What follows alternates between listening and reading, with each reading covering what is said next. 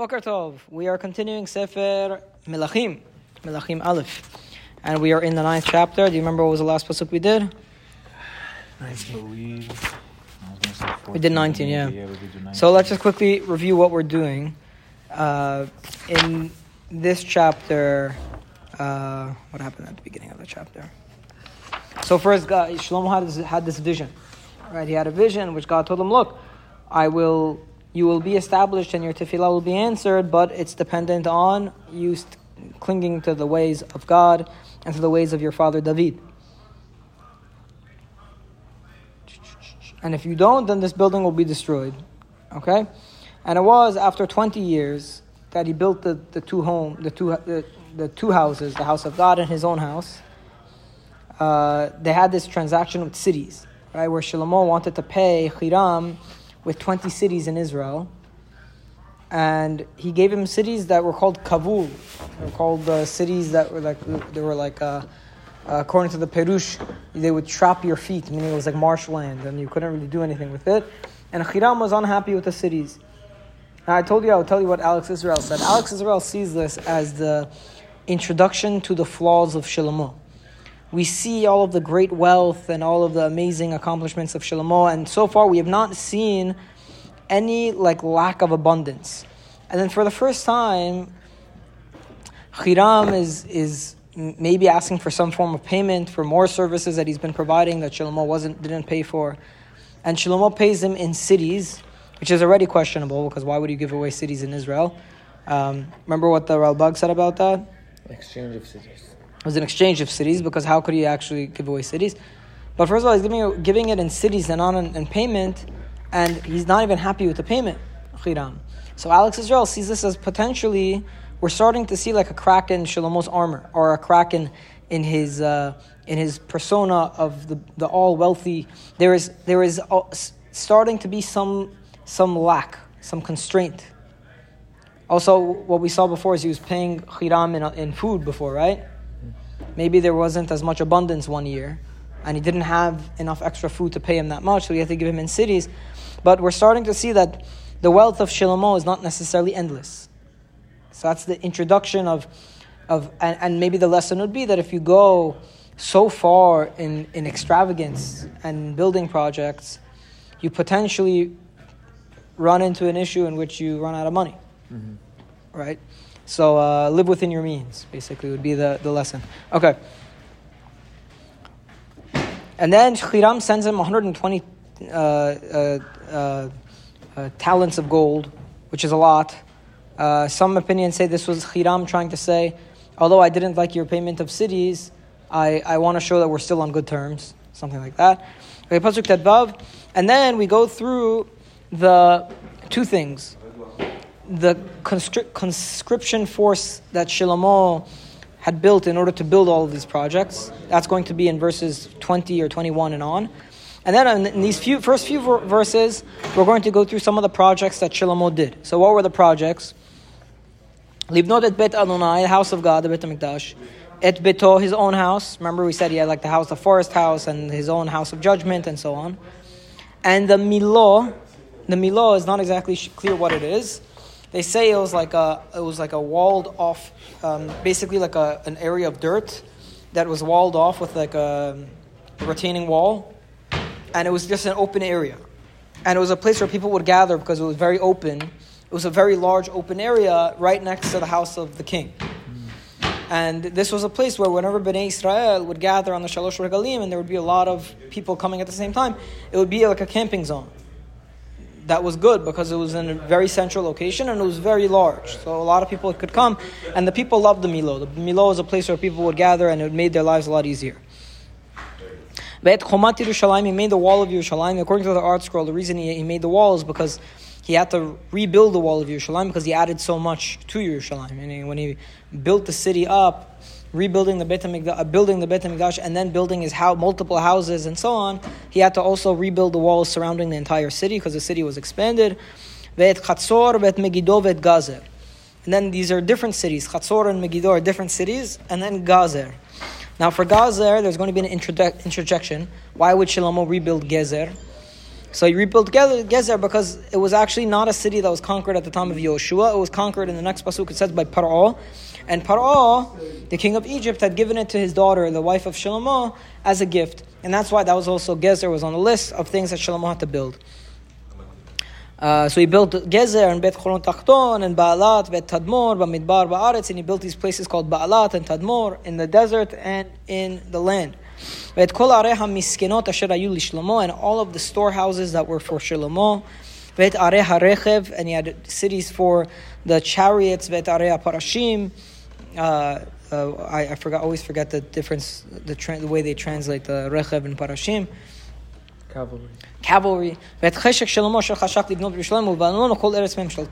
And anything that he desired to build in Yerushalayim or in the Lebanon and all the lands of his dominion. Okay, so this is all of the building projects. He built multiple cities outside of Jerusalem. He rebuilt Yerushalayim. He built the Milo. All of these things he built. And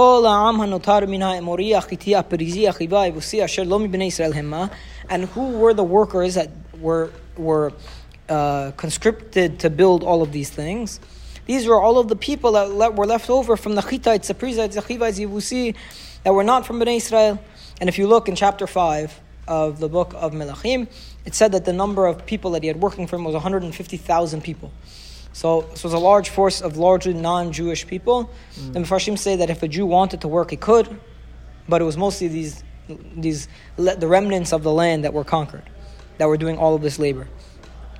Pasuk Kafal of Benehem Asher Noteru Acharehem Ba'aretz Asher Lo Yachilu Bnei Yisrael Acharemam, and the kids of these people, the Chivi, Yevusi, the Chiti, Prizi, Chivi, these people, their kids, that the Bnei Yisrael could not destroy them, Shlomo brought them on as workers, Vayalem Shlomo lemas oved, as forced labor, or taxed labor, or labor tax, Ada Yom Hazeh, until this day, meaning until much later on, they were always serving as workers for the kingdom.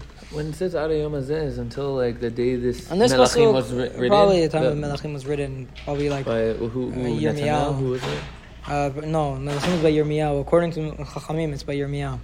Because Melakhim goes all the way to the destruction of the Beit HaMikdash. It was like it's a story about how the Beit HaMikdash came to be destroyed. So it makes sense that Yirmiyahu, who was around when the Beit HaMikdash was destroyed, was the one who wrote it.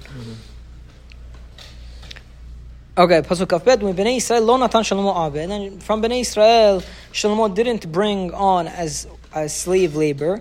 Kihem anshe milchama, because they were designated to be part of the army. Milchama, va'abadav v'sarav v'shalishav, and they were his servants and his ministers ministers v'sarer ichba ufarashav, and the ministers in charge of the cavalry and the chariots. Okay, so you see the breakdown. You have Bnei Israel serving in like the ministerial roles and in the army, and then you have the non-Jewish remnants of the land, the non-Israelite. Jewish is kind of like anachronistic. The non-Israelite remnants of the land that are doing the labor, and it's a lot of labor, and it's a lot of gold because he gets a lot of gold from Hiram. And it's just a very, very, very large project. He doesn't pay any of these goyim laborers? Probably not the remnants in the non-Israelite laborers. That was a mas ovid. That was a labor tax imposed on them. You want to live in the land, you have to work. You want to live in the land, you have to work, exactly. Something like that. There is a machloket between Rashi and Ramban. And there's a path. I went through this in the class on Yoshua about the whether it's allowed to keep of these 7 nations, whether it's allowed to keep them alive in the land. According to Rashi, you're not allowed to keep them alive under any circumstances because the Torah says you have to destroy these 7 nations, and if not, they're going to be a thorn in your side and they're going to cause you very many issues. According to the Ramban, if they convert and they accept the Sheva Mitzvot B'nai Noach, not convert, but if they accept the Sheva Mitzvot B'nai Noach, meaning they accept the basic fundamentals of Yahadut, then you could leave them in the land. So according to the Ramban, that's what they did. These people were keeping Sheva Mitzvot B'nai Noach, and for that reason, Shlomo wasn't required to get rid of them. And because of his kindness in keeping them alive, despite the fact that Am Yisrael was transcendent at this point, he turned them into slaves as like payment for his generosity in not slaying all of them. Okay, Pasuk Kaf Gimel. אלה שרי הניצבים אשר על המלאכה לשלמה 55 הרודים בעם העושים במלאכה. What is it? How many people is that? These are the people that were 550 men were directed. Right, these were the people who were in charge of the work that was by Shlomo. 550 men that were ruling over the workers that were actually doing the work. Ruling over the 150,000? Yeah, ruling over 150,000, right? So there are 550 men who were in charge of 150,000. Now, Pasuk Kaf Daled is very interesting. Bat Paro aleta me'ir David el betah asher bana lah az bana et hamilo. Bat Paro, he then took out of his house, he took her from Ir David to a house that he built for her. That was not inside Ir David. And why would he do that? Because Ir David is where? In Yerushalayim. And he felt like he shouldn't have his wife be in Yerushalayim proper because it's not a respectful place to engage in typical marital activities. So he moved her to a different house that he built for her. Az bana et hamilo. And then he built the milo. Now what is this pasuk saying? It's a little bit of a cryptic pasuk. Didn't we already say that he built the milo? So according to many commentators, he actually built the milo again now. But this was actually to the chagrin of Bnei Israel, because when he built Bat Paro's house, he built it next to the Milo. And then he found the Milo, which was an open space. He said, perfect, this is a park. Who needs the park? Let me use it and rebuild it for the use of Bat Paro's servants and so on. So he ended up taking the Milo, that was a public square, and converting it into houses for the workers of Bat Paro. And Bnei Israel were very upset about this because that was a place that they would gather during the regalim, and they were able to pitch their tents, and it was a great location, and it was a wide expanse of land. But Shlomo saw an empty land. He said, okay, I could use this for my wife. He moved Bat Paro out of Ir David. Next to the Milo, he built her house, and then he built the Milo, he built it up to service the house of Bat Paro. So maybe a negative thing there, according to the commentators, it was a negative. Pasuk Kafhe, Behe Ayela Shlomo Shalosh Pe'amim Bashana Olot Ushlamim Ala Mizbeach Asher Bana Ladonai. And Shlomo brought 3 times a year, he brought Olot and Shlamim on the Mizbeach that he built for Hashem, meaning in the Beit HaMikdash. Vehakter ito Asher Lifnei Adonai Veshilam et Habayit. And he would burn I don't know what it's referring to, the akter, incense, or it's referring to the fats. It says incense. He'd burn incense on it that was before God, on the Mizbeach that was before God, and he thereby completed the house. Meaning, he not only did Shlomo build the house, he also supported the service to make sure that the service was always running and it was always well-funded enough that all the things could be brought, all the korbanot and the incense could be brought. And by doing that, he completed the inauguration of the house, because now it was actually functioning and in use. But in the commentary, by completed, it also means he completed the rotation of the Levim and the Kohanim going into the Beit HaMikdash, and he completed the system. The system that they go in every month or however it works and do their works in the Beit HaMikdash. That's interesting. Let's see. Hishim avodat habayit k'mo shekanu v'hamid hakohanim v'alviim. Radak says it. Radak says it. V'hamid hakohanim v'alviim, and he brought up the Kohanim and the Leviim and he put them in their stations. Okay, good. Final thing is going to talk about the Shlomo's maritime force that he builds. Va'oni asah hamelech Shlomo be'etzion gever. In Etzion Gever, Shlomo built a fleet of ships. Asher et elot al sefat Yamsuf be'eretz Edom, which was near Elot, next to Yamsuf in the land of Edom. Meaning he had a city that he controlled called Etzion Gever. He built a maritime force over there. It was in the land of Edom. I think at this point Bnei Israel owned this land. Vayishlach Hiram ba'oni et avadav anshe oniyot yodei hayam im avdei Shlomo. And Hiram sent with his own maritime force, his servants, people that knew about ship building and so on, or knew how to run ships and sail ships, people who were Yodei Hayam, Im Avdei Shlomo, and they supported the servants of Shlomo in their own maritime enterprises. Vayavo Ofira, and they, Hiram and Shlomo's fleets, together with the help of Hiram's more expert fleets, they came to Ophir, which some say is on the eastern shore of Africa. They took 420 talents of gold from Ophir, and they brought it to the king Shlomo. So now Shlomo is becoming very, very wealthy. He has tons and tons and tons of gold. What is it? I mean, look, I don't know. I think there was just a lot of gold in the land, and I don't know exactly how. Maybe the people of Ophir gave it as tribute. We're done. You're staying. You're going. I'm going. Let's see. Actually, one last thing. What did the people of Ophir give it, or did they take it? I'm curious as to that. Doesn't say. Just says it was. They probably took it because it says it's famed for its gold. It was apparently located somewhere in the western coast of Africa, but its exact location is not known. Based on ancient stone inscriptions, Rabbi Israel It says it's in Peru. Says it's in Peru. That's a crazy one.